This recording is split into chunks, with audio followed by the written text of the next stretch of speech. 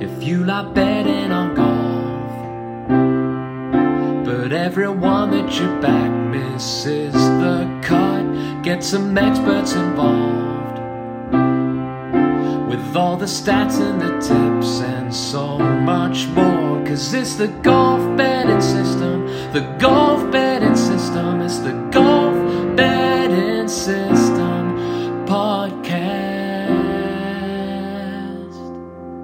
Greetings and welcome to the Golf Betting System podcast 141. This is our 2020 RSM Classic and Joburg Open episode. Paul Williams joins me, Steve Bamford, to discuss this week's PGA and European Tour golf. Good morning, Paul. Good morning, Steve. How you doing? We're all right. We might be joined by Barry O'Hanrahan later. He might pay us a flying visit. Fingers crossed. He's in a state of flux at the moment, so we'll see if Barry arrives. Clearly, it would be great if he does. This podcast is for listeners of 18 and above. Please be gamble aware. You can visit begambleaware.org for more information. And, of course, please bet responsibly. Visit our world-famous Golf Betting System website with our in-depth betting previews, masses of tournament statistics, and our predictor models. All available, you've guessed it, completely free of charge with no paywall. Please subscribe to this podcast and drive the popularity of the show. We're available on social media. On Twitter, Paul is at Golf Betting. I am at Bamford Golf. You can join our Golf Betting System Facebook group. The link is available in the description box. I know many of you did over the Masters week, so welcome to new Facebook group members. Plus, look out for the Steve Bamford Golf YouTube channel, where I present the Golf Betting Show every week. Just recorded the RSM Classic Show, which is out there in the ether. Please take time to rate and review us on Apple Podcasts. That is the podcast currency and drives our listener numbers continually upwards. As ever, for those of you who leave a review, I will read them out at the start of next week's show. Now, we've had an absolute influx with the Masters. It's great. Thank you to all of you. I can't read them all now because we'd be here probably for a couple of hours. But I'm going to read a couple. The first one is from Bobby Law, 59. He's in the United States of America. Thank you for your time, Bobby. Much appreciated. Title, Insightful Masters Primer, 5 stars. Great episode to preview the much anticipated 2020 Masters tournament. Refreshing to hear data points and value plays instead of gut feelings. Here's to making some dollars this weekend. That was from Bobby Law 59. Brilliant. We don't go with gut feelings, do we, on this podcast, Paul? Or was that Barry? Occasionally. You've not heard my tips for this week, yeah? Now, we've also had a review from someone who he's a peer in the golf betting fraternity on YouTube, on Twitter especially. He does his own Periscope show on a Wednesday night, and he gets thousands of viewers each week. He's been doing it for quite a few years now, and it's our old friend Nagel's Bagels. Now, he's taken time to write us a review entitled Americans and Euros Unite! 5 stars. Greetings from the United States. As somebody who takes my golf content very seriously to prepare for my own golf show, I would put this golf podcast as a must listen as you prepare your picks for the week. Steve and the boys do an outstanding job on course previews and correlations, course history, recent form statistics, and market value. It is a very professional product and not the amateur hour you may be used to. Plus, you get that nice European flair that just convinces you they know what they are talking about, even when they pick Paul Casey at majors. Great work, chaps, and keep it up. That's from Nagel's Bagels, who we know is in New Jersey, United States. As I say, follow at Nagel's Bagels on Twitter. He does his Periscope show each and every Wednesday. I think it's 8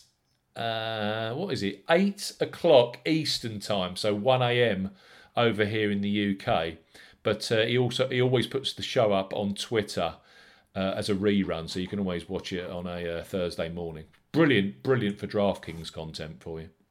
Very good. Yes, and thanks, Bobby, and thanks, Nagels, for your feedback. Very much appreciated. Paul Casey, hey, that was almost a prophetic comment, because that came through just when Casey was tearing it up at the Masters last week for 18 holes. It did. It pinged through as Paul Casey was going nuts in the first round before his inevitable backward charge down the leaderboard. Yeah, did have a giggle at the time that it seemed quite apt to see his name in there. But yeah, alas, Paul Casey couldn't hang on for his backers, could he? But, you don't mean that, alas, at all. alas, you don't mean that in the slightest. Yeah. I've actually added. You mentioned this to me off mic. I've actually added, because I have a don't back at majors list. Paul Casey now firmly entrenched. I'm now going to add another player to that, Paul. Oh, go on then. Bubba Someone Watson. let you down last week. Bubba Watson. Oh, yeah, until the next time, Steve. I can't have him, Paul. It's you. It's you every time. I've got to have Bubba. Bubba's hitting greens. Bubba's strokes gain numbers are through the charts. Yeah. And then you back him at a major and it's mud ball. Yeah, he wasn't a happy chap, was he? Nah, the brain just fried, didn't it? He started okay. I think he was 2 under through 6. You're thinking, good work, Bubba. And then it's all of a sudden, I think he had a mud ball on 13 or something, and it was poor from that point on. The body language just wasn't right, was it? And so that was the beauty of that Masters app. You could go back and look at all this stuff, couldn't you? And see exactly what was going on. And the shoulders were shrugging, and the gesticulations were there right from the outset. And it was just you could tell from the minute those bogeys started coming in on Thursday that it just wasn't going to happen. And it's a shame, really, because he was playing some cracking stuff leading up to the. I think he was 2 under. Then he had a mud ball or something. Or he was 1 under, or something like that. And then he had a mud ball on 13 apparently, and he didn't make the birdie. And from that point on, it was, didn't he go bogey double? Yeah, in 3 consecutive holes. Yeah. Yes. Game over. Game over straight away. Eject. So yeah, Paul Casey and Bubba. They're there. That doesn't mean to say I won't back Bubba like I do every year at Travellers. No, at a major. And do you know what? If Bubba's playing half decently and he's a 70-1 shot for a top 10 position next year at the Masters in April, I might take him. I thought you just said you're never going to back him at a major again. I'm already talking myself out of it, aren't I? Rip that post-it note up. No, I think I do get a little bit carried away with how I interpret Bubba Watson's form. I do admit that, Steve. So I think apologies if I influenced you there. We're still living in the early. We're still back in 2012 and 2014-15 when he was one of the best players in the world, and now he's struggling to keep in the world's top 50 at the age of 42. So anyway, it's like everything. It's just a watching brief, isn't it? Masters recap. Great tournament, very soft. The weather was kind of what we said it would be. Course was kind of what we said it would be. Although there was talk from players. I mean, I've categorised it as a bent grass green tournament, but there was lots of talk about the greens had a lot of Bermuda in them, and so you had kind of a Bermuda base coming out through the bent grass top of the greens over. It was all very strange, very November-like. Yeah, clearly. I mean, there were a few nuances, weren't they, with the way it was set up, with the grasses and the Bermuda grasses in the rough and fairway as well, which they would have expected ordinarily to have died away by this time of the year, and clearly it was still there. It was still warm, wasn't it? And that and the ryegrass and. The first cut looked like it was over 2 inches. It was, yeah. In fact, it was quite lush in spots, wasn't it? Yeah, it was a little bit thicker, but I enjoyed it, and it felt a bit odd, as I expect everyone kind of appreciated with the lack of patrons there. What was even more odd was having the non-conventional pin on 16 on the final day, which I thought was really strange.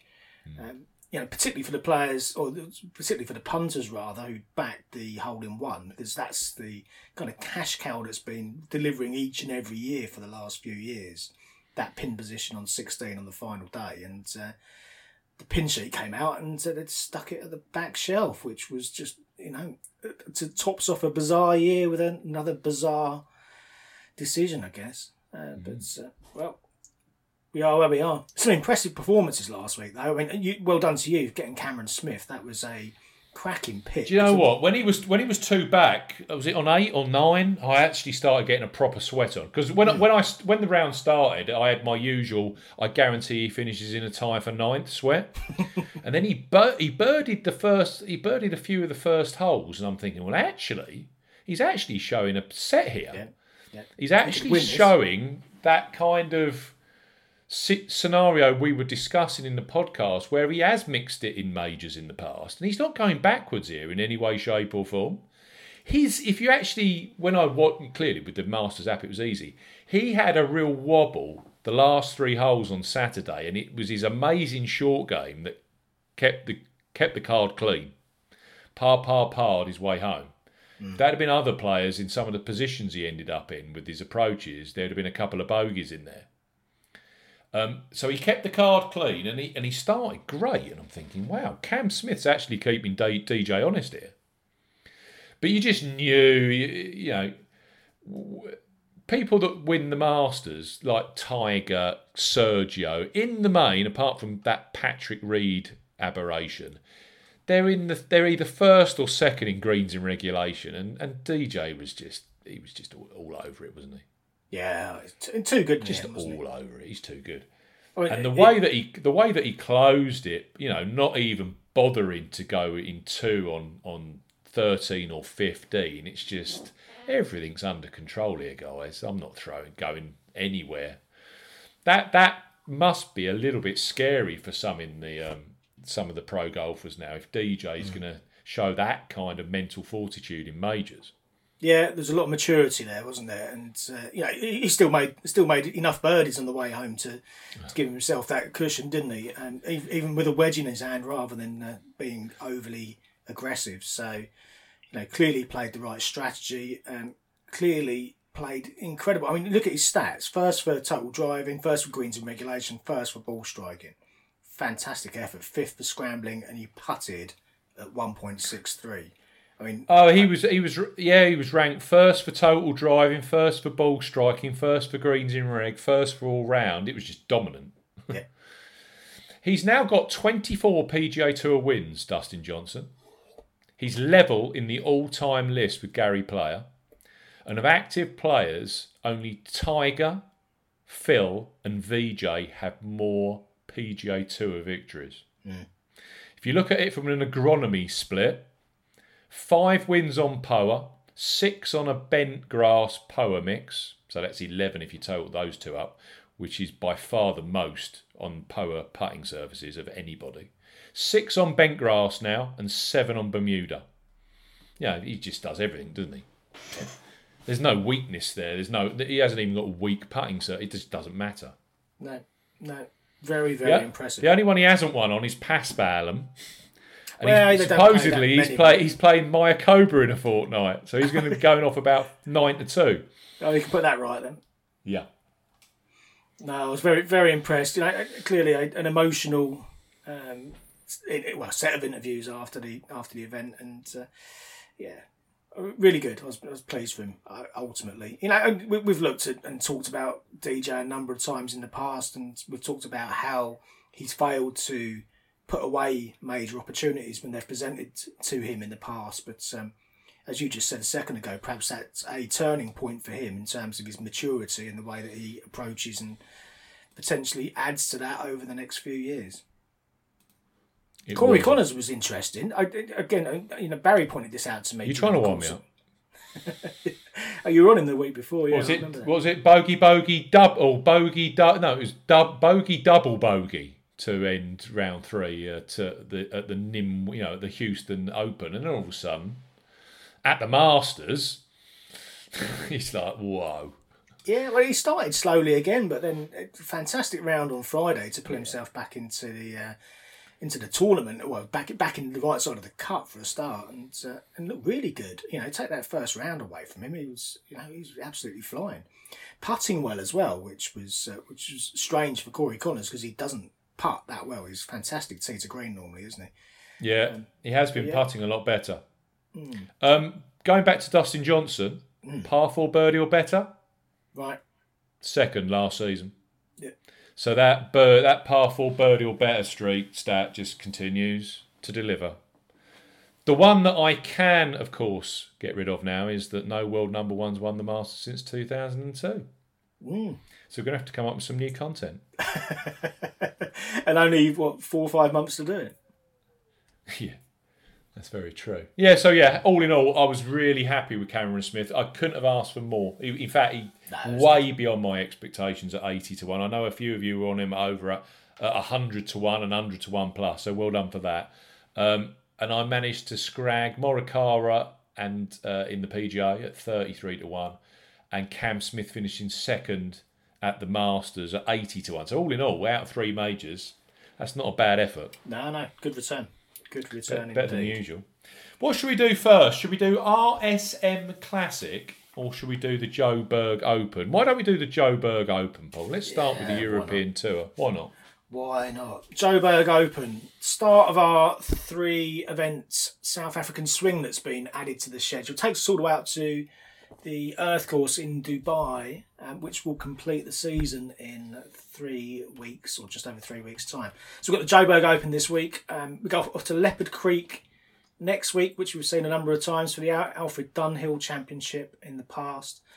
And then finally off to Sun City for the South African Open. So a bit of a change there. Normally we get the Nedbank Challenge at the Sun City track, but this time it's the South African Open that will be held there. They're running that event in parallel to a new additional event that's running at the Fire Course in Dubai, which is adjacent to the Earth Course. Right.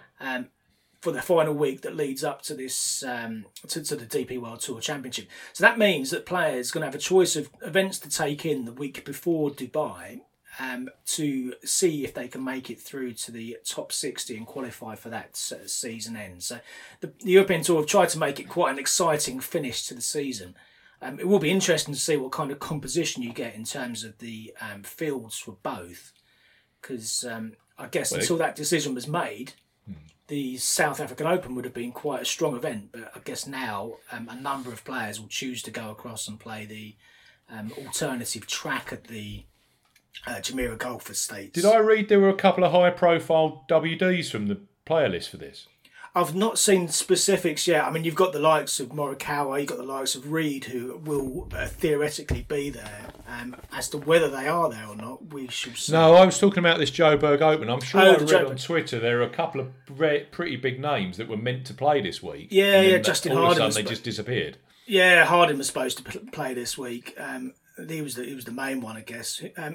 Of the players that were over in Augusta, only Christian Bezuidenhout who's come over and playing this week. The rest of them who were in the field originally have pulled out, which is a bit of a shame for it, because you ended up then with what is pretty much a kind of stock co-sanctioned event for the kind of European Tour, Sunshine Tour combination that crops up every now and again. Yeah. I guess this has been added so late to players' schedules. It's not surprising really. I found it. This is from Mike Miller at Smart Golf Bets. Rob McIntyre, Justin Harding, George Coetzee, and Haotong Lee. Last minute WDs from the Joburg, and he's saying it must be to do with the fact that they're going to run consecutive events in Dubai at the end of the year. Yeah, it does give, if you're close enough to the top 60 or inside it, then you could take the view that just spending a fortnight in Dubai would be more sensible than coming over to South Africa first. But I don't know. We'll see. Yeah. It's, clearly it gives players 2 options as to how they're going to approach the potential qualification as we get closer to the date. But for now, Joburg opens the task at hand this week. Bezuidenhout, who is the clear favourite this week now, 14 to 1. Adrian Otaegui 20 to 1. Joost Luiten 22s. Brandon Stone 22s. Higo's 25s. Arnaus 25s. Daniel Van Tonder, 25-1. 4 wins he's got in his last 6 starts on the Sunshine Tour. He's going to be a popular pick this week, Van Tonder. Absolutely smashes the form stats on the site this week. Matthew Jordan, 25-1, 28-1 bar those players. It's a pretty open affair, though.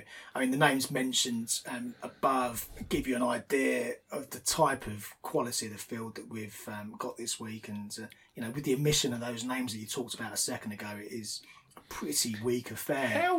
How do these courses vary between these lower tier South Africa events? So how does the course in these courses in Joburg compare to next week, the Alfred Dunhill, or are they very, very similar? No, well, the Leopard Creek is a different track altogether. They play it out by the Serengeti National Park. It's a fantastic event to watch, actually, if you get a chance to watch any of it next week. Whereas the likes of Sun City, you're back to the kind of the altitude of Joburg. Actually, they play a lot of these tracks, or a lot of the similar kind of location tracks, out on the South African Tour and the Sunshine Tour. So, these guys that are coming along and playing this week will have a lot of experience on either these tracks or similar tracks. Yeah. So, I don't think that many of them are at a significant disadvantage in that respect. If anything, actually, they're probably at more of an advantage, having played in the conditions and the kind of tracks, or the exact tracks in the past. But, this week we're playing at the Rand Park Golf Club, which we've seen a few times recently.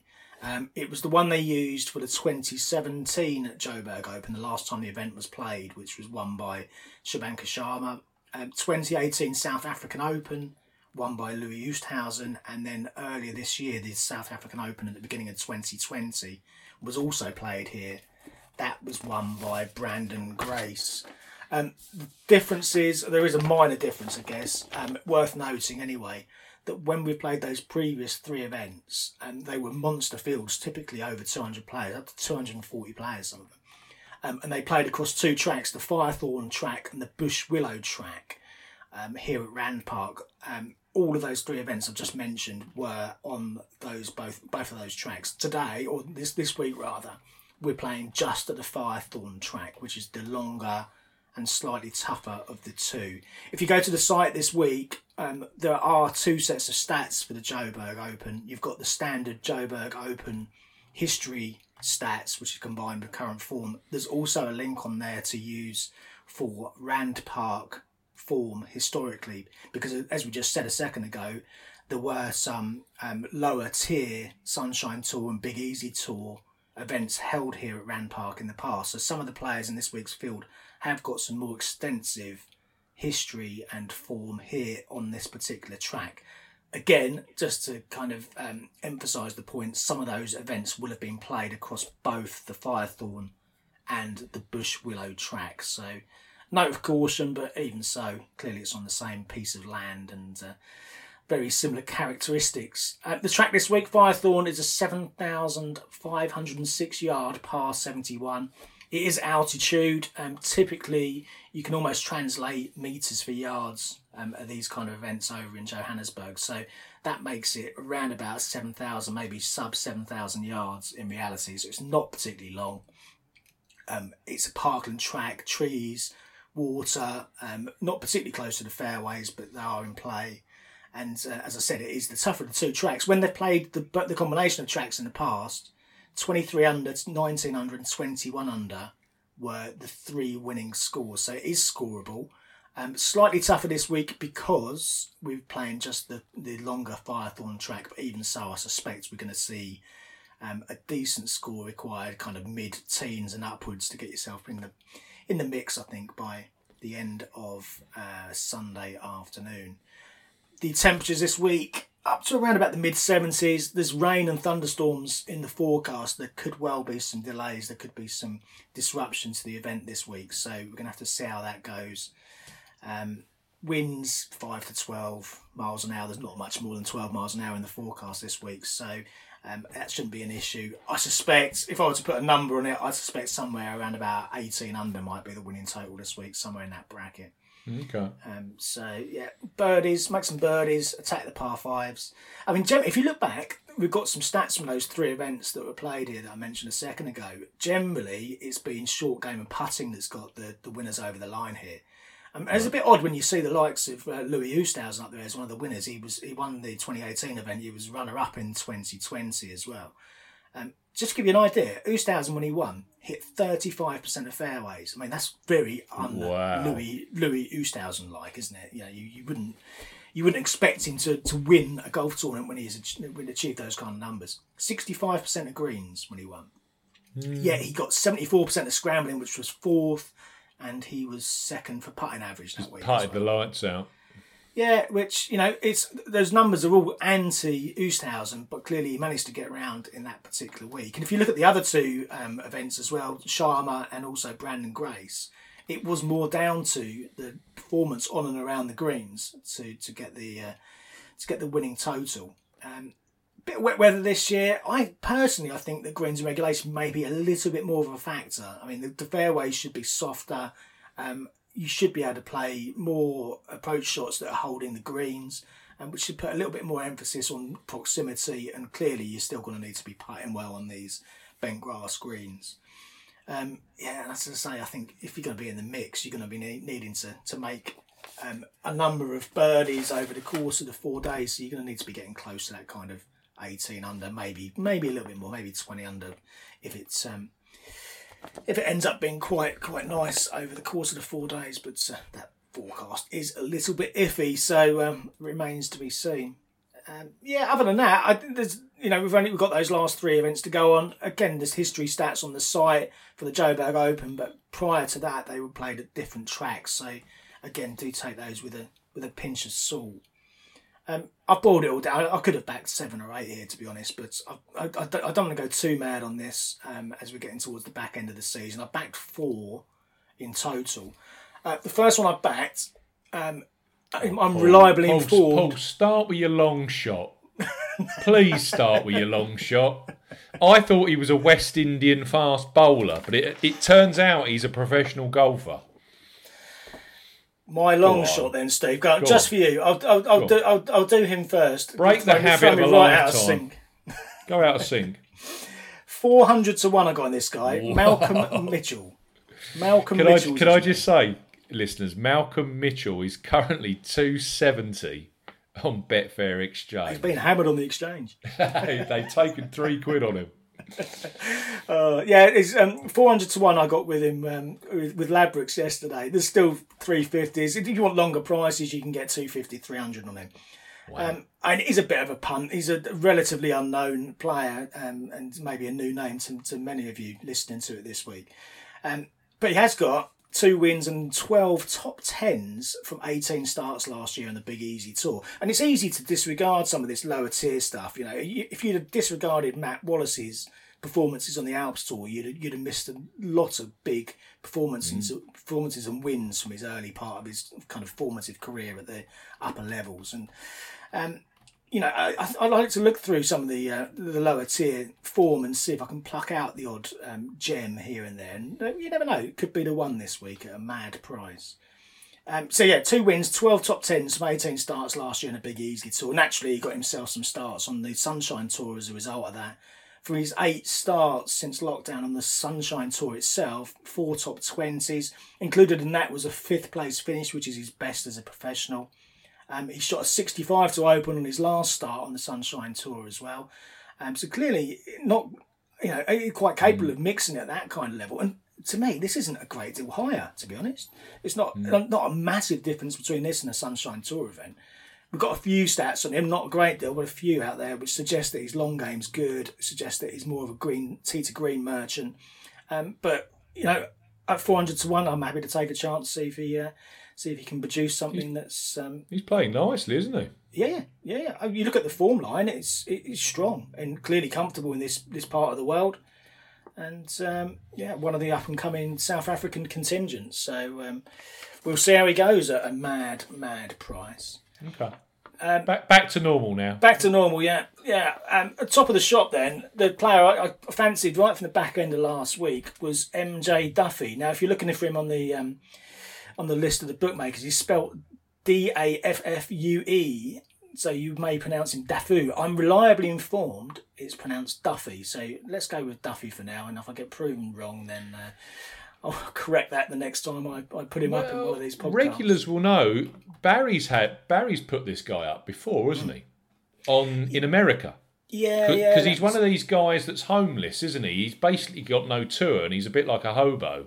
So he Monday qualifies into everything, or tries to. He's particularly good at it. It's a sad story, really, because he started off. He turned professional back in 2013, and he was fourth on his first Sunshine, his pro debut on the Sunshine Tour. He was fourth after day one, the following event in Joburg. This particular event, the Joburg Open. Drifted away a little bit, but clearly started off particularly well and looked like he was a potential prospect. And then not long after that, he lost his mother in a freak road accident and absolutely knocked him for six. He properly lost his way in terms of professional golf and did very little for the next 5 years. No status, as you'd expect. He married a Texan girl and has been living over in the US, but got no status. So as you said, he's been trying his hand at Monday qualifying. And as you know, it's a brutal process, isn't it? Even to get through to either the Corn Ferry or the PGA Tour events. But he qualified through Monday qualifying 9 from 14 attempts. So clearly he's well capable of shooting those low rounds. I think when Barry put him up, it was for a first round leader bet from memory. And that makes absolute sense in that kind of context because this guy clearly can turn it on. I think he put him up at the Sanderson where he eventually finished 12th. Yeah, quite possibly. Which is a cracking effort. Yeah. Rings a bell now. Absolutely. Well, he was fifth after round one. Yeah. Yeah. He's 65 in round one. Yeah, he's right in the mix. I mean, it's that whole process. If you look at what he's achieved, 22nd at the Workday Charity Open, he was 8th there after 3 rounds, so he's right in the mix effectively. 12th, as you said, loaded that tournament. Oh, it was. Yeah. 12th at the Sanderson Farms. He was 4th going into the weekend. So as you say, he backed up that first round with another round after on the Friday as well. Sits 4th in the special temporary membership list in terms of qualifiers. So we know that Will Zalatoris has just made it through to the full tour as a result of that list, and he currently sits 4th in that list. Just to put it into context, how he's been doing over on the PGA Tour. And clearly, this is a far, far, far lower grade than what he's been playing in over there. And if you're playing and performing and finishing, getting yourself into contention in proper PGA Tour events, then dropping down to the Sunshine Tour back in his homeland, and as you said, looking for a tour. He became a father in August. So perhaps that's going to focus his mind. Perhaps that's going to be the catalyst that he needs to find himself a kind of a home for a year or two to develop his game and move his career back in the right direction. We shall see. But, he could take care of a Sunshine Tour, European Tour card in one fell swoop this week if he were to win here. So, 40-1, I was quite pleased with that. I was also quite pleased with the price on Shubhankar Sharma. I mean, it's far more obvious pick, isn't it? But he opened up at 40-1, which I mentioned to you prior to seeing any of the prices that I was expecting him to be amongst the top end of the market, and certainly not on the second tier of players down in the kind of 33-40-1 bracket. The 40-1 didn't last, you must say, but 33-1 still available right now. I took him with 7 places each way at 33s. Again, the rationale for him is quite straightforward. He was the winner here in 2017. That was his first European Tour event. He followed it up a couple of months later in Malaysia with another strong win there. Quite comfortable shooting, 20 under or thereabouts to get himself over the line. Not much since. He kind of went off the boil a little bit. But since lockdown, or since an improvement in form following lockdown, he made 6 cuts on the trot. A best of 13th at the Cyprus Open. Missed the final cut at the Cyprus Showdown in his last start. But he's for 3 rounds of 67, 66, 69. There's no shame in that. They were decent. It was a brutal format, wasn't it, to get through to the final round of the Cyprus Showdown. He's playing some good stuff, and I was expecting him to be far shorter. So on value grounds, I'm quite happy to take Sharma and see how he gets on this week. And the other one, the final one, Scott Hend. I mentioned Hend on a podcast a few weeks back. I think it was following the Scottish Open, where he'd been playing some good stuff. He'd been putting particularly well. I said he was one of the players that we should watch over the next few weeks. So I'm quite happy to put my money where my mouth is this week at 150 to 1 for a player who's won 3 times on the European Tour, 8 times on the Asian Tour over the course of his career. He is well capable of getting over the line when the opportunity arises. So at that price, quite comfortable taking a punt on him. I mean, if you look back at his recent form, 11th at the Renaissance, which is the one I mentioned, decent putting performance there. 10th at Wentworth, which I don't particularly associate Scott Head and Wentworth. It was a personal best for him. But he was fantastic from tee to green. His scrambling game looked really good as well. Clearly found something with his long game, which should set him in good stead as he comes to the back end of this part of the season with a live chance of qualifying for Dubai if he has a good final 2 or 3 weeks here.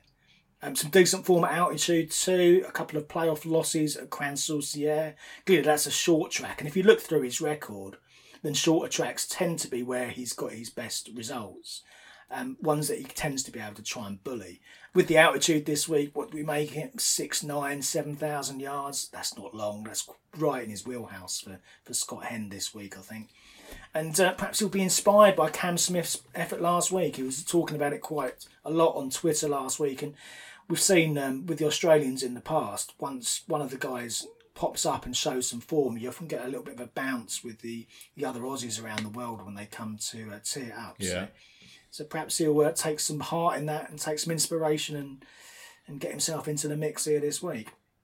So we shall see. But yeah, just to reiterate then, MJ Duffy 40 to 1, Shubhankar Sharma 33, Scott Henn 150, and Malcolm Mitchell 400 to 1. My 4 for this week. There were lots I could have gone with, Steve. Any catch your eye? Well, I'm going to put. You're talking about great short game, yeah. I've got 3 actually. You're talking about amazing short game. This particular player that I'm looking at, he was first for scrambling and 8th for putting average last time out at the Cyprus Showdown. He was 3rd for putts per round, and he is trending big star. I'm seeing a 10th at Valderrama, an 8th in Portugal.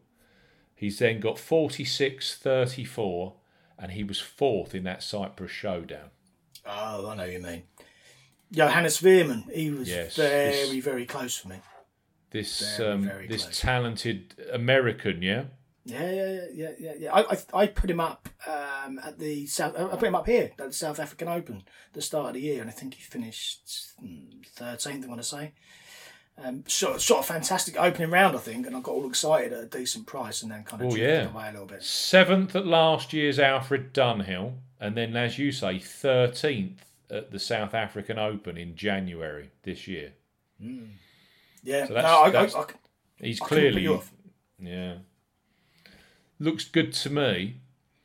The other 2 I'm interested in, and I mentioned one of them on a podcast a couple of weeks ago, is we're deep into Race to Dubai country, aren't we here? We're deep into top 60, get into the big money event at the Earth Course at the end of the year, yeah?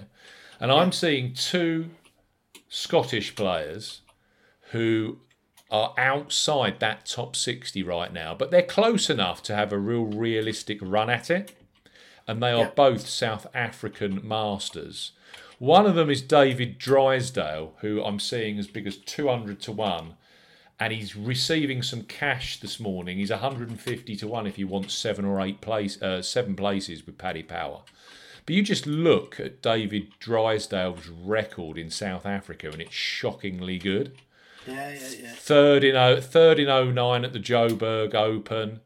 8th at the Alfred Dunhill in 2010. 3rd at the Joburg Open in 2012. He's got a 6th in the Alfred Dunhill in 2014. 7th in the South African Open in 2017. And then 2nd in the 2018 Alfred Dunhill. And it was noticeable that Cyprus event a few weeks ago. Was he? I think he was 3rd at halfway and 2nd after 54 holes down in Cyprus. Finished 10th in the end. Yeah. It was. it's certainly been more prominent. You've seen that, particularly over the last month or so. I think a lot of these pros, especially the older guys, they just kind of meander from week to week, month to month, and then they realise, well, actually, I'm only 4 or 5 events away from making the top 60. Yeah, that's a huge carrot, and that's a big payday, isn't it? Yeah. Imagine if David Drysdale could get himself into that tour-ending event. That's good. That's very good Euro. So I think David Drysdale's a good punt this week, a big triple-digit number. And I mean, if you want it to go top 10 or top 20, that's your lookout. The other Scottish guy that always goes well in South Africa is Scott Jameson. Yeah, he's been popping up a little bit recently as well, hasn't he? He's yes, this is the other thing, isn't it? I'm starting to see him popping up on leaderboards because Jameson's another one. He can disappear for months at a time. His game seemingly can fall apart, or his confidence, or a bit of both. Yeah. But he's definitely popping up. I mean, I'm seeing him at 66-1 in a spot. I'm seeing him up still at 50s in a number of spots as well. And Jameson's record in South Africa is just incredible. Clearly, he won the Nelson Mandela Championship in 2012. There's a third at the Alfred Dunhill in 2012. Second at the Volvo Golf Champions in 2013. Recently, he's had a fourth at the Alfred Dunhill in 2016 and a second at the Nedbank Golf Challenge in 2017. I remember that. That was the big money event, isn't it? The Nedbank. Yeah. And back in 2018, December, Alfred Dunhill third. So this is it. It's just full of top 5 finishes in South Africa.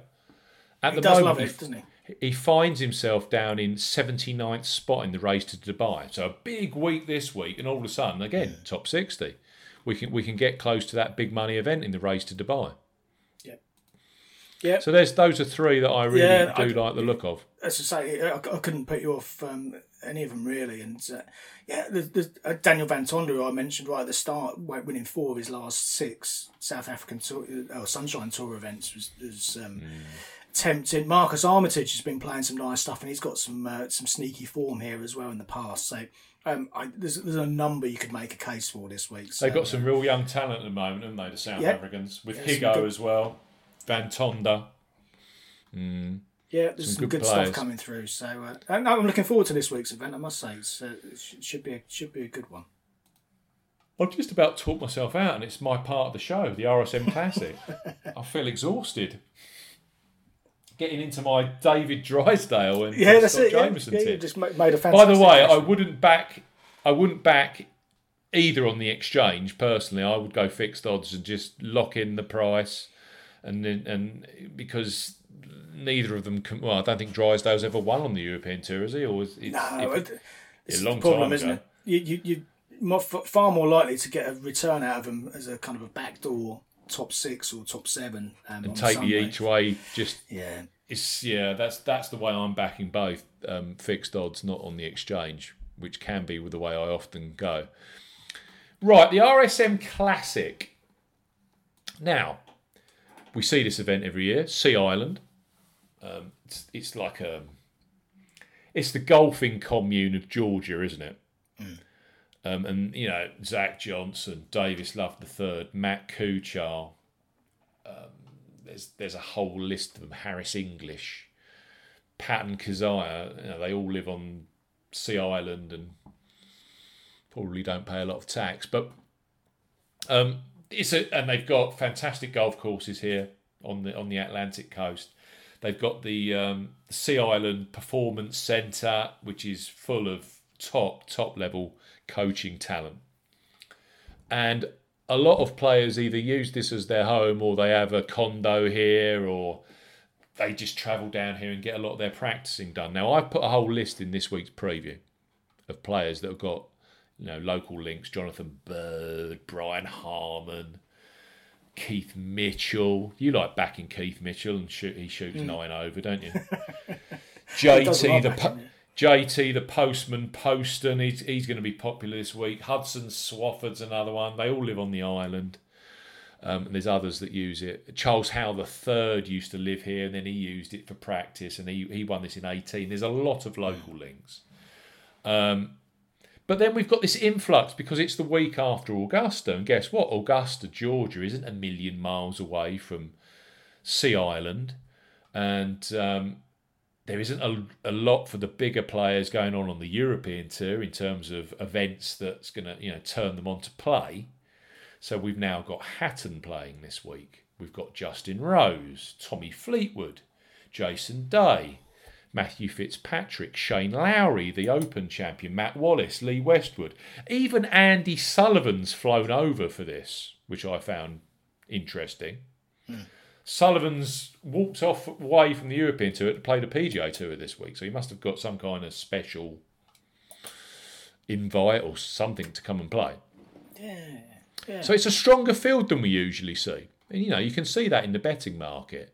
Webb Simpson plays this every single year, tends to finish second or third. He's been backed at 9-1. I'm not going anywhere near that. You can get a bit of 10-1 out there with William Hill, Whitenail and Simpson.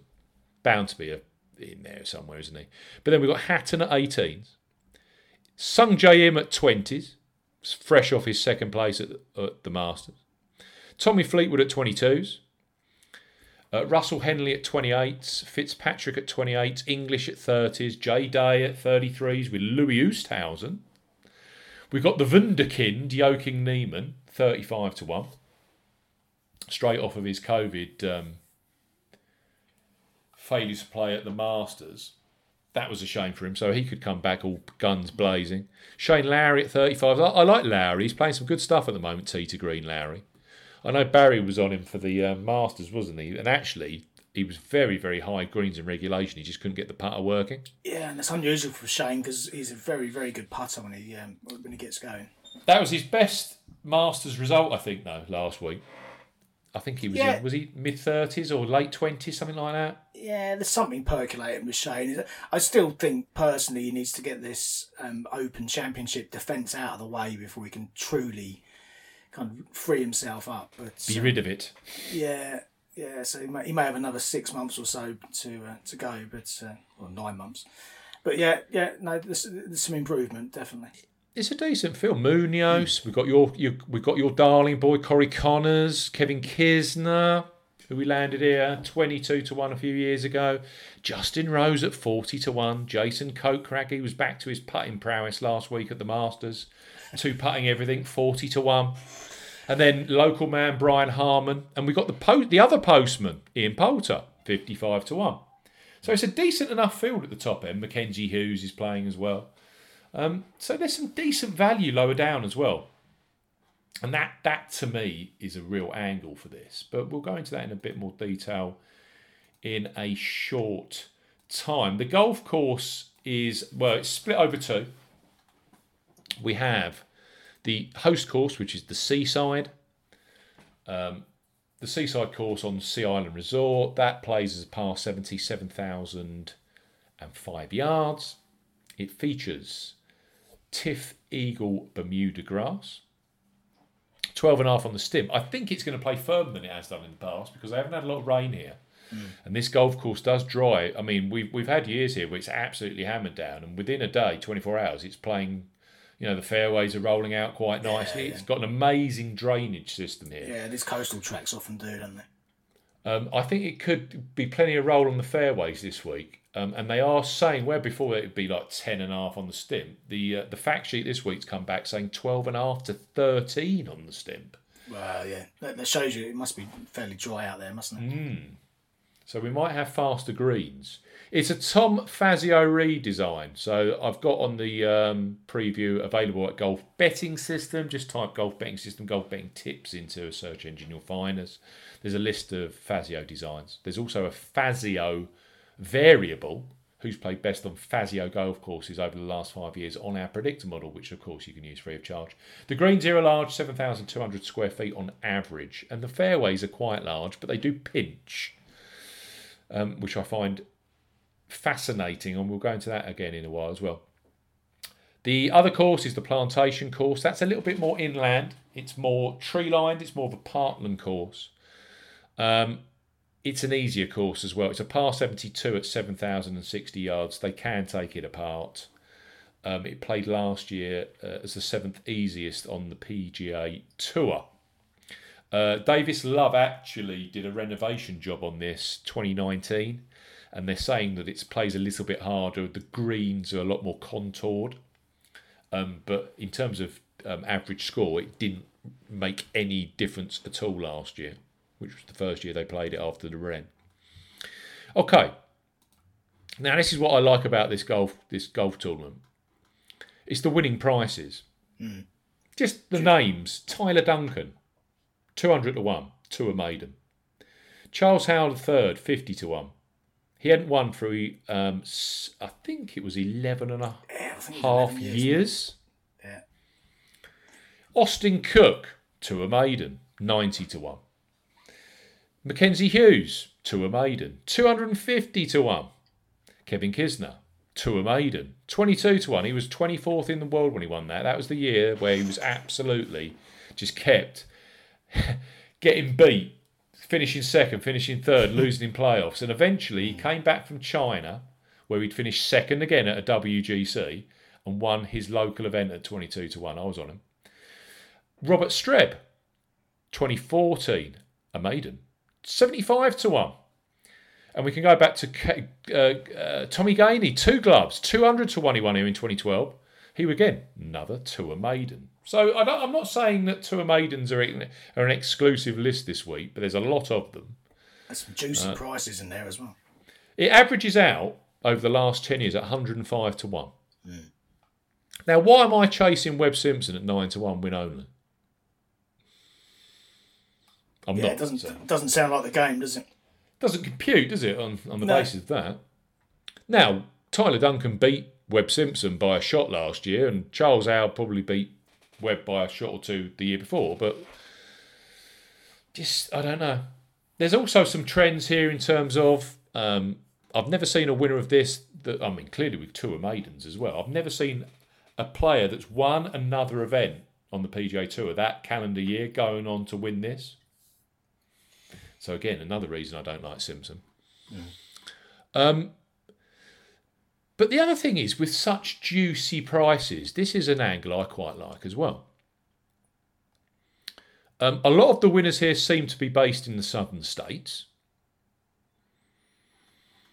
So last year, Tyler Duncan, he lives in Florida, even though he's from upstate, but he's based in Florida. That much is for certain. Robert Streb was Floridian. Austin Cook from Arkansas. Corey Hughes. I'm getting my Canadians mixed up. Oh dear. Hughes when he won. He lived in North Carolina. Gainey when he won. South Carolina boy. Ben Crane, Texas.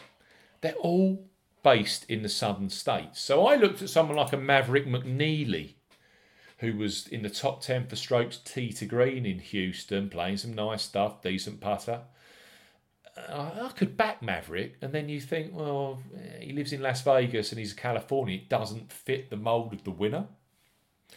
So there's ways of putting, I don't know if they're the right ways, but there's this game is all about putting lines through names, isn't it? Yeah. And there's some stuff there that puts me against players from outside. Scott Piercy's playing some very nice stuff, but again, Piercy, Las Vegas man.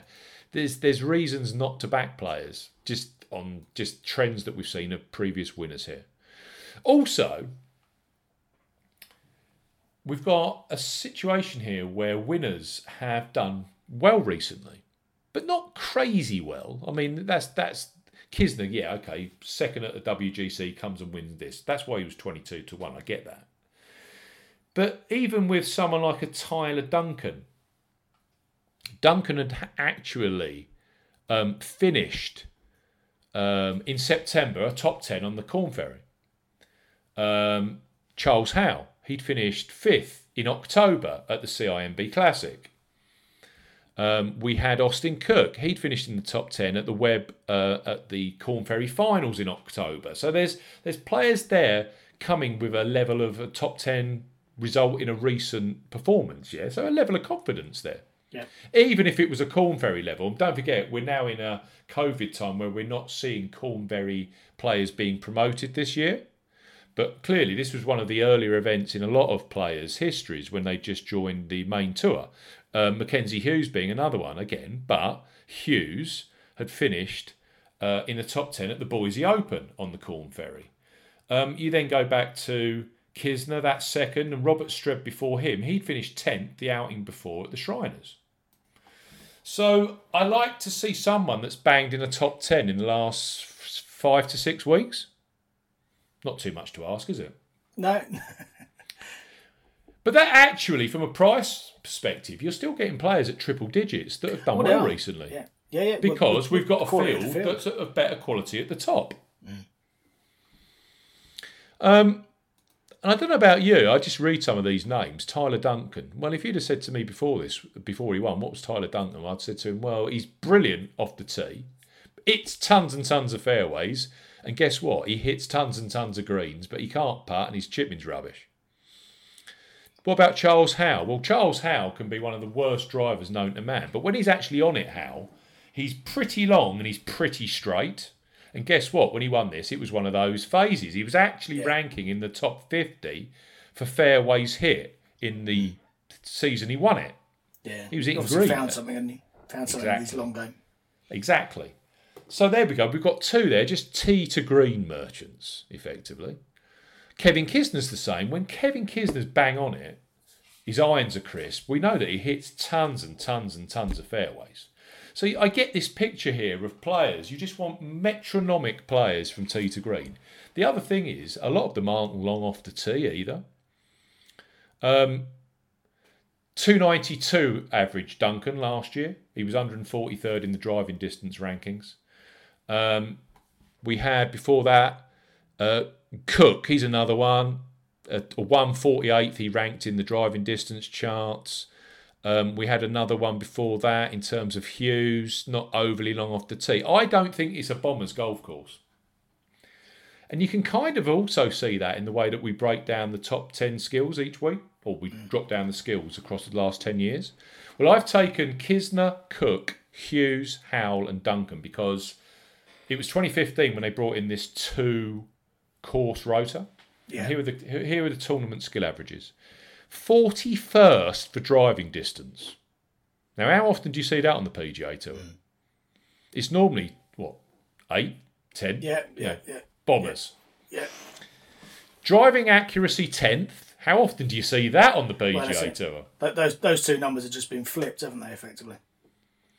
Greens in reg 13th, proximity to hole 10th, so people that can get their irons nice and close, scrambling 15th, putting average 9th. And if you look at it from a strokes gained perspective, across the same time period, bearing in mind they don't take strokes gained on the plantation course, it's the 54 holes that they take on the seaside course. Strokes gained off the tee, 25th. It's like, whoa, that's normally single digits. Approach 18th, around the green 26th, tee to green 9th. Strokes gained putting 12th. So it's like an all-rounding kind of performance. Yeah. It's certainly not one that's overly compensating the Bombers by the looks of it. No, that's the kind of thing that put me off Sam Burns to a certain extent, because Burns was tempting. He was 80-1, I saw. But Burns, he is an elite-level driver of the golf ball. And he's hitting the ball 320, and he's relatively straight, but I don't know if the course really stacks up for him on that basis. I mean, Scotty Scheffler did well here last year, but Scheffler, again, is another one that hits it a long way, but Scheffler is ridiculously accurate. He's up there with like a Dustin Johnson in terms of total driving numbers. Yeah. I think Burns is a bit more erratic, so that's why I didn't go for Burns in the end. I'm just going for players, though, that are consistent from tee to green and guys that have got top 10s recently. That's kind of where I've come down with this. If you can hear my son, it's we're doing homeschooling at the moment because we're in lockdown. I do apologise. So I have gone for 5. And in a way, it's quite an exciting week because there's some juicy options out there. I'm seeing lots of players getting well backed this week. First one, Henrik Norlander. Now, I've been talking about Henrik Norlander now. It must be going on 6 months. And whenever I back him, he's awful. Keep the patience. That doesn't mean he doesn't. That doesn't mean he can't win the RSM Classic though. No, keep the faith. Miscut, but he was 4th a few weeks ago at the Sanderson Farms. And actually, when you look at his results, the way that guy plays golf is he hits a mass of fairways, a mass of greens, and then the rest of it is sketchy at best. Yeah, but that's the kind of profile we're looking for. That's your Tyler Duncan mould, isn't it? You got it. 3 of his last 4 top 10 finishes have come on Bermuda grass. Here at Sea Island, where he was 5th in 2019. 9th at Wailea Country Club, the Sony Open. And 4th a few weeks ago at the Country Club of Jackson. And his record here is 2nd in 2016, 54th, 54th and 5th. He missed 1 cut. So a 2nd and a 5th in 5 appearances here at Sea Island on the Seaside course. What is there not to like? There was 150 to 1 about him with Paddy Power. First show. As soon as they saw William Hill come out at 8 places each way at 125 to 1, they instantly locked 25 points of it.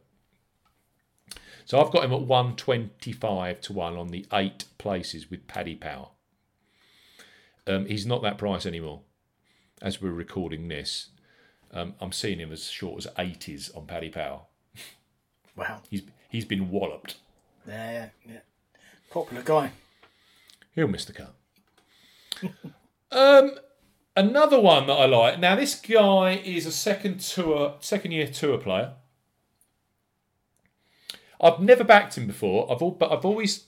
You'll know him as well because you put a lot of stats together for the Predictor. Again, this guy is fantastic from tee to green. Great irons, great driver, very, very high greens in regulation kind of guy. He actually made the Northern Trust this last season. So he made the top 125 in the FedEx Cup, which for a rookie is never a bad shout on your first season, is it? 1 top 10, 4 top 20s. But it was his results on coastal courses that made me really perk up. 47th at Mayakoba, 14th here at Sea Island, 32nd at the Sony Open, 30th at Torrey Pines. I remember that. He was 3rd after 2 days at Torrey Pines, mixing it with the very best in the world. 11th at Pebble Beach, 6th at Cocoa Beach, where they played the Puerto Rico Open, 33rd at Harbour Town. So he's never missed a cut by the coast. Then you look where he grew up. I think he grew up in Columbus, South Carolina, which is no more than like a 45-minute journey from the coast. And he is clearly a local kind of guy, and his record on Sea Island is crazy. Absolutely crazy. As an amateur, he finished 4th, 5th and 2nd at the Jones Cup, which they play next door at the Ocean Forest Golf Club. And he went to the University of South Carolina. So he was involved in the SEC, the Southeastern Conference for universities. And at the SEC Championship, which they play on the Seaside course each and every year, he finished 20th in 2013, 21st in 2014, 1st in 2015 and 13th in 2016. So if you want a young, talented player that is kind of underexposed in terms of price, is growing in confidence on the PGA Tour in his second year. Bearing in mind, I think he was 8th at the Shriners a few weeks ago. Yeah, he was. And the Shriners was loaded, yeah? Absolutely loaded with quality. 17th at the Sanderson Farms, 8th at the Shriners. Yes, he missed the cut at Houston. Couldn't care less. You look at last year here on his, it would have been, I think his 4th or 5th PGA Tour start. He shot 7 under 65 on the Plantation. He shot a 5 under 65 on the Seaside course. And he finished 14th. I think if you put him in the same kind of, if he's in the same kind of state now, with the confidence and the momentum he's got and just feeling comfortable on the tour, I can see this Neesmith chap getting right into the mix this week. Yeah, we certainly made a decent case for him, Steve, I must say. There's a lot to like there, isn't there? There is a lot to like. I know that there's one of the guys on the group. Did you see that post? he's backed both Norlander and Neesmith in this on the exchange. And the amounts he wins is pretty crazy. I've not That's his only 2 selections right, okay. this week at the RSM. Yeah. Geddin. Is it Geddin Evans? Someone like that? Right, yeah. Yeah, that's who he's backed. Those 2, Norlander and Neesmith. He, by the way, he posted that after I'd put my tips up. Not that in any way, shape, or form. It followed you instant. I don't copy other people's tips or whatever. Then I've gone for Austin Cook. He's obvious enough, isn't he? He's a winner here 3 years ago. Yeah. And then again with Austin Cook, hits tons and tons of fairways, and when he's in good nick, hits tons and tons of greens. And we know he's a great Bermuda grass specialist. He's from Arkansas. Again, he's another one like Neesmith, who's got a great, a whole list of great finishes, top 20 finishes, both at that SEC Championship and at that Jones Cup next door. Another one of those. He's 80-1. I got him at 80-1 with Paddy Power, 8 places each way. Bearing in mind, he was second, wasn't he, 2 outings ago at the Shriners Open, where he made the playoff with really Wolf and Laird. He made the cut on the number at the Houston Open, then he finished the weekend 60... what did he finish the weekend? 68-66 at the Houston Open, which was the 7th best in the field. Bearing in mind, he was playing or mixing it in terms of scores with the likes of Ortiz, who won, Dustin Johnson, I don't know if you've heard of him, Hideki Matsuyama, Tyrrell Hatton and Brooks Koepka. They were the guys that beat him for scoring over the weekend in Houston. So he comes here with momentum as well. So I love Austin Cook this week. Another player I really like the look of, who's a maiden.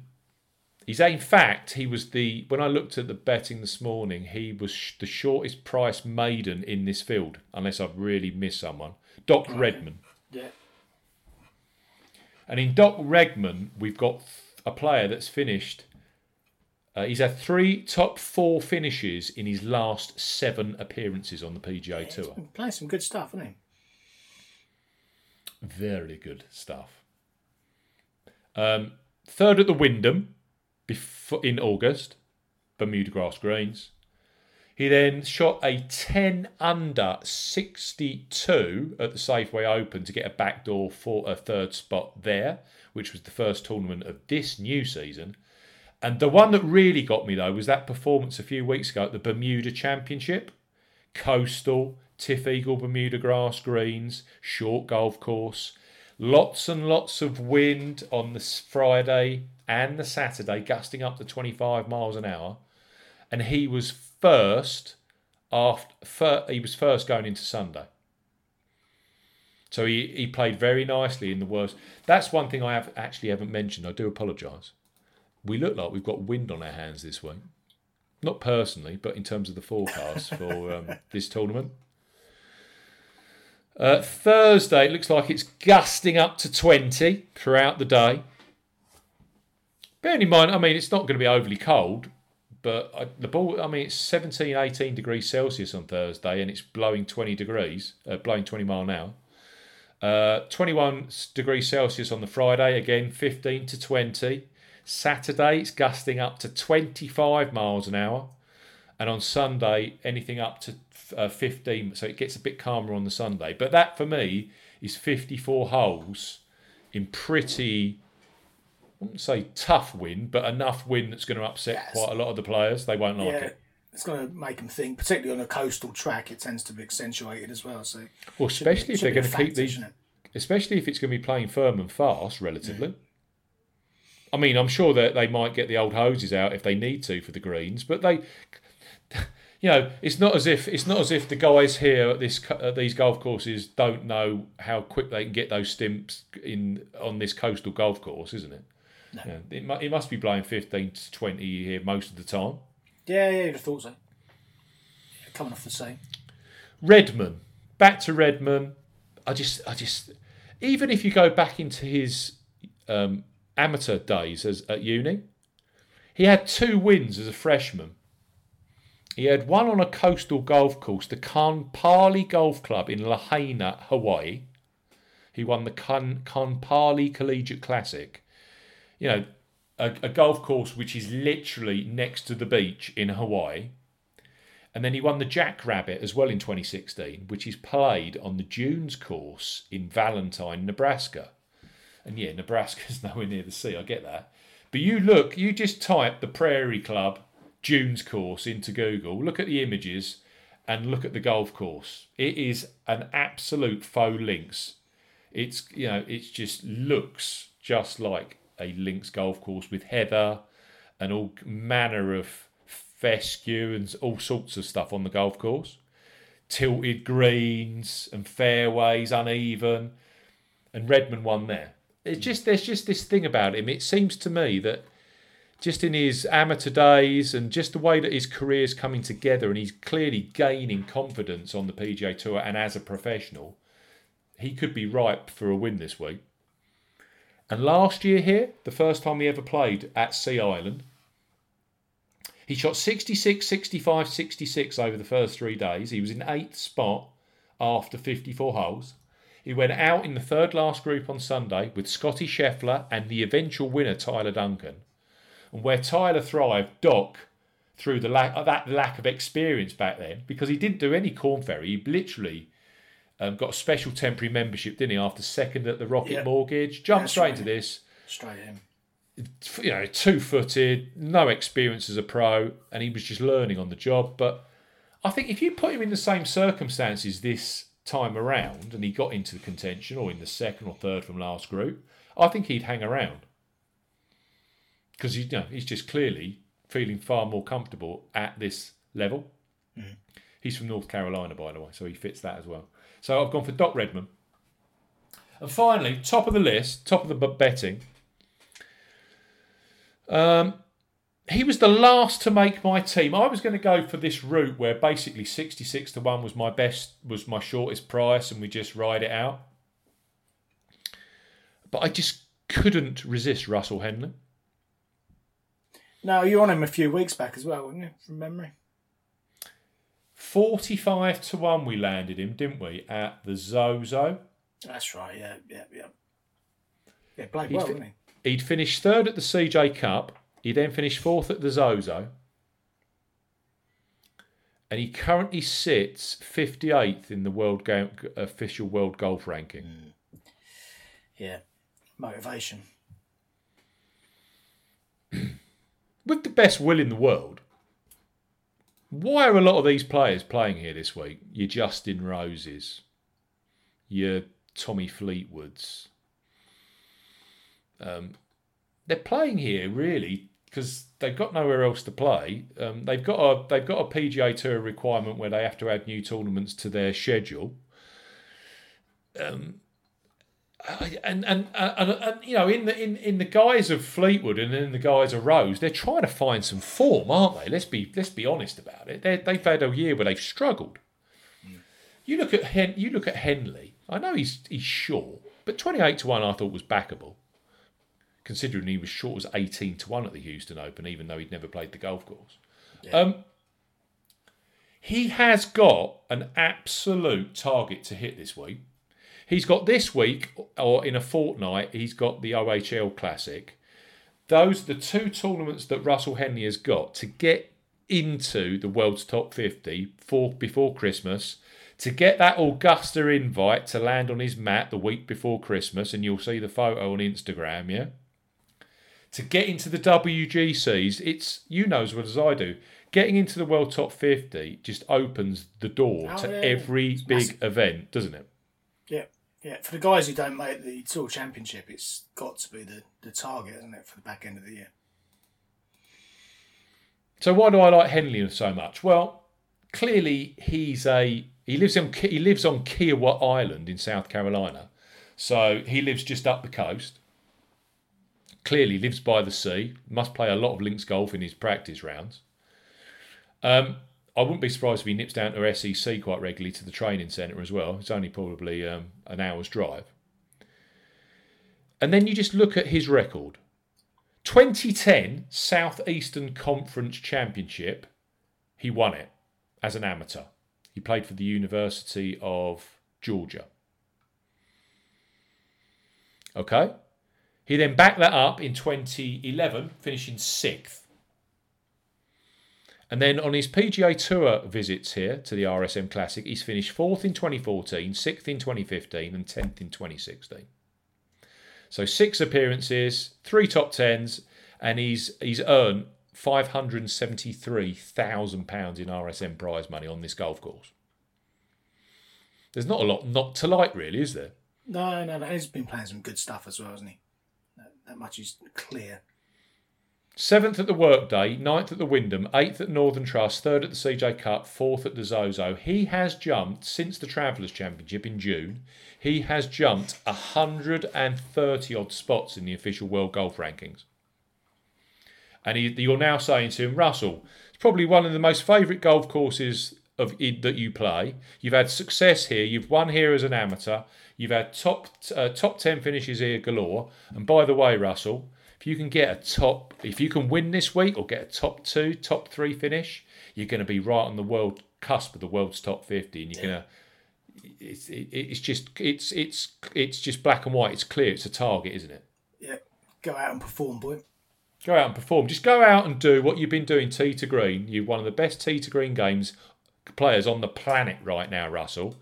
Try and get a few putts to drop, because that's been your weakness. Bearing in mind that when you look at his record here, he's actually got some very positive strokes gain numbers on this golf course. Just go out there and play your game, Russell, and you're going to be there or thereabouts. It's true, I think. So, yeah, I put Henley in at the top. So, Henley, Redman, Austin Cook, Matt Neesmith, and Henrik Norlander. Those are my 5 for the RSM Classic. Who do you like this week? Well, I've only backed one so far, but I'm quite excited about him, I must say. Oh, yeah. Yeah, and listening to a lot of your rationale, it kind of fits in with the bulk of it as well, because he's a maiden. This track here was the scene of his best PGA Tour finish back in 2017 behind Austin Cook. He shot at 62 that day. Oh, no, he's also shot at 64, and he's shot a couple of 65s. Go. You see if you can get to it by the time. I know it is already. That's the beauty of him there. You've gone for JJ Spawn. JJ Spawn, yeah, absolutely. So he shot I was 62. on him a few outings ago, Spawn. Yeah, Tee to green, he's been playing some good stuff, yeah. He has been playing some good stuff, yeah. So yeah, going back to that, he shot 62. What price you got on JJ? 350 to 1. Jesus. No. Well, I'll start again. 2017, the scene of his best PGA Tour finish when he finished second here to Austin Cook. He shot a 62 that week. In his other 3 appearances, he's also shot a 64 and a couple of 65s. So he gets on with the track. He's got a couple of pro wins, but not at PGA Tour level, which kind of fits in with what you were talking before. Flashed some form at the Safeway Open. He was 9th there. And again, tying into your assertion about tee to green, he was 2nd for driving accuracy, 6th for greens and regulation, and 5th for strokes gained tee to green that week. 56th for the Corrales after that, which wasn't so good, but he shot a second round 67, which was one of the better rounds of the day. And to top it all, he welcomed a new daughter into the world Saturday just gone, and celebrated that with a sponsor's invite into play this week. So late into the field, new baby, likes the course, mad price, stranger things have happened. I'm quite happy to take 350 to 1 about JJ Spawn and see what occurs this week. So yeah, he's the only one I've backed so far. And the ones that caught the eye, Streelman, Will Gordon caught the eye, James Hahn. I may well have a little bit of action on some of those guys because they, again, price-wise, they kind of fit in with the numbers you were talking about before. But that's the beauty though this week. It's like a finger food buffet. It's all in play. You can go as deep as you want if you can find a rationale for it. There's a lot of money for Patton Kizzire this week. I've seen a lot of people mention him as well. So there's some juicy 3-figure prices. I actually said to Barry on Friday doing my prep that Patton Kizzire was one that I would put in. But the only thing I do not like about Kizzire, bearing in mind he has one here again in the SEC, I believe, he just isn't straight enough off the tee. It's his driving. he struggles. He's always struggles with the drive at Kasaya. Which That's doesn't really fit in doesn't really fit in with the angle that you've approached it at. But yeah, there's certainly been some good money from this last day. Yeah, I wouldn't be surprised in there. Stuart Sink's another one. He's been playing some awesome golf. He's available at 3 numbers. You've got Harry Higgs. There's so many. There's so many you could have a punt on this week. It's one of those. Yep. Even G-Mac's been showing the odd. G-Mac's been showing the odd smart recently, and he's out on 150 to 1. Yeah, he likes a coastal test, doesn't he? Bit of wind. Absolutely. Well, that's us done. I think Barry couldn't make it, so that's a shame. I think he's still depressed from his Masters bets. Aren't we all? No, it actually wasn't too bad, was it? Wasn't too bad. But I hope your picks go well at the at the Joburg. Yeah. Best of luck for yourself. This is the second last tournament on the PGA Tour. Just would love. I've been banging crossbars and posts, as have you. It'd be great for both of us just to snare a winner before we disappear into the December fog. It'd be lovely. Would be nice. Yes, would be very nice. Thank you for your time, Paul. Thank you for your efforts as ever. Best of luck. And thank you to all the listeners. 5-star reviews. Always up for 5-star reviews. If you could spend 25, 35, 45 seconds just clicking on the 5 stars and writing a review for us, we'd really appreciate it. It just helps to keep the momentum of the growing download numbers. I mean, we had our best ever Masters record numbers on the downloads. So thank you to everyone for listening. And those 5-star reviews are a great one of the reasons why it's happening, because it just helps with the algorithm and getting the podcast far more in the general public's eye. So thank you to everyone that gives us those 5-star reviews. We will see you again in a fortnight, because there is, I don't know, we might just do it. You've got an event next week. Yeah, we could squeeze. I think we will do a podcast. We'll do a podcast next week. It will just be on the European tour. So we'll be back next week for that, and we hope that your bets go well. Goodbye.